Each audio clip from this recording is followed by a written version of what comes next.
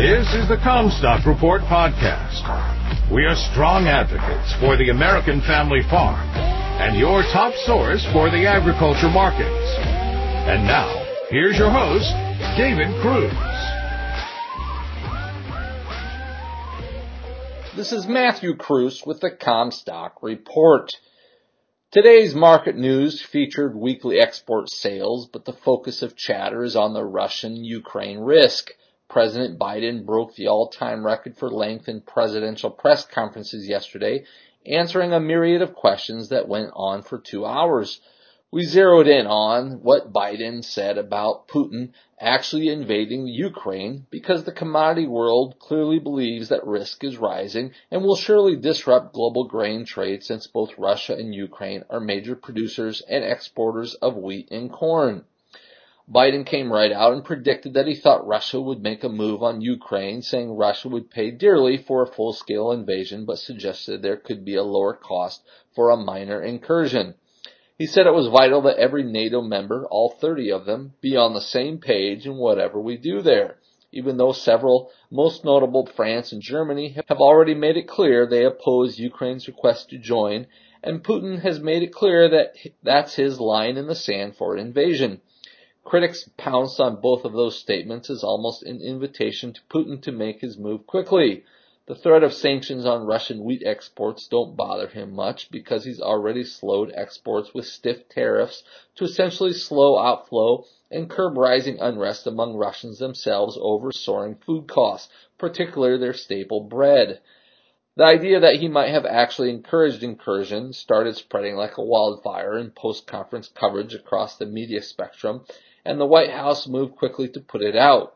Within an hour, Press Secretary Jen Psaki offered clarification by telling reporters sternly and bluntly if any Russian military forces move across the Ukrainian border, that's a renewed invasion, and it will be met with a swift, severe, and united response from the United States and our allies.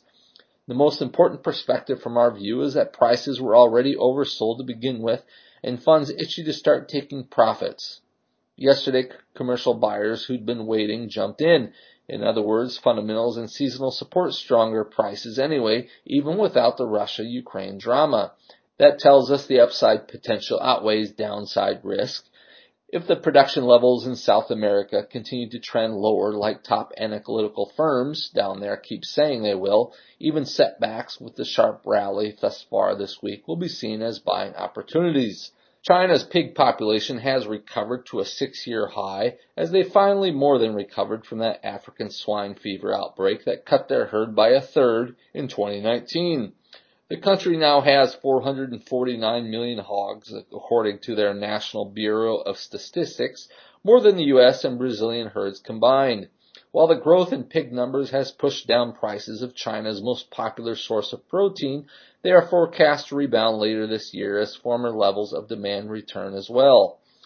Rising prices alone won't guarantee a return to rising imports, particularly from the U.S.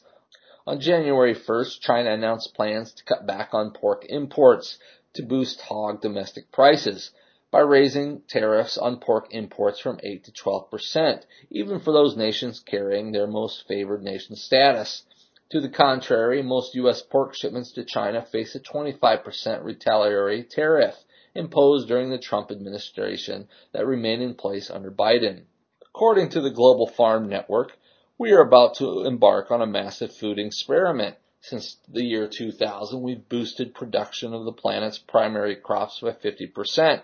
Meat production has risen nearly as much, and the production of vegetable oils has more than doubled, according to the Food and Ag Organization of the United Nations. However, they say one essential but often overlooked ingredient is nitrogen fertilizer. For decades, farmers have had easy access to it, especially in the developed world. They now warn that in 2022, for the first time in memory, farmers worldwide are looking to reduce their reliance on fertilizer. Their conclusion, we're almost certainly going to use less of it, and with that comes risk of lower yields.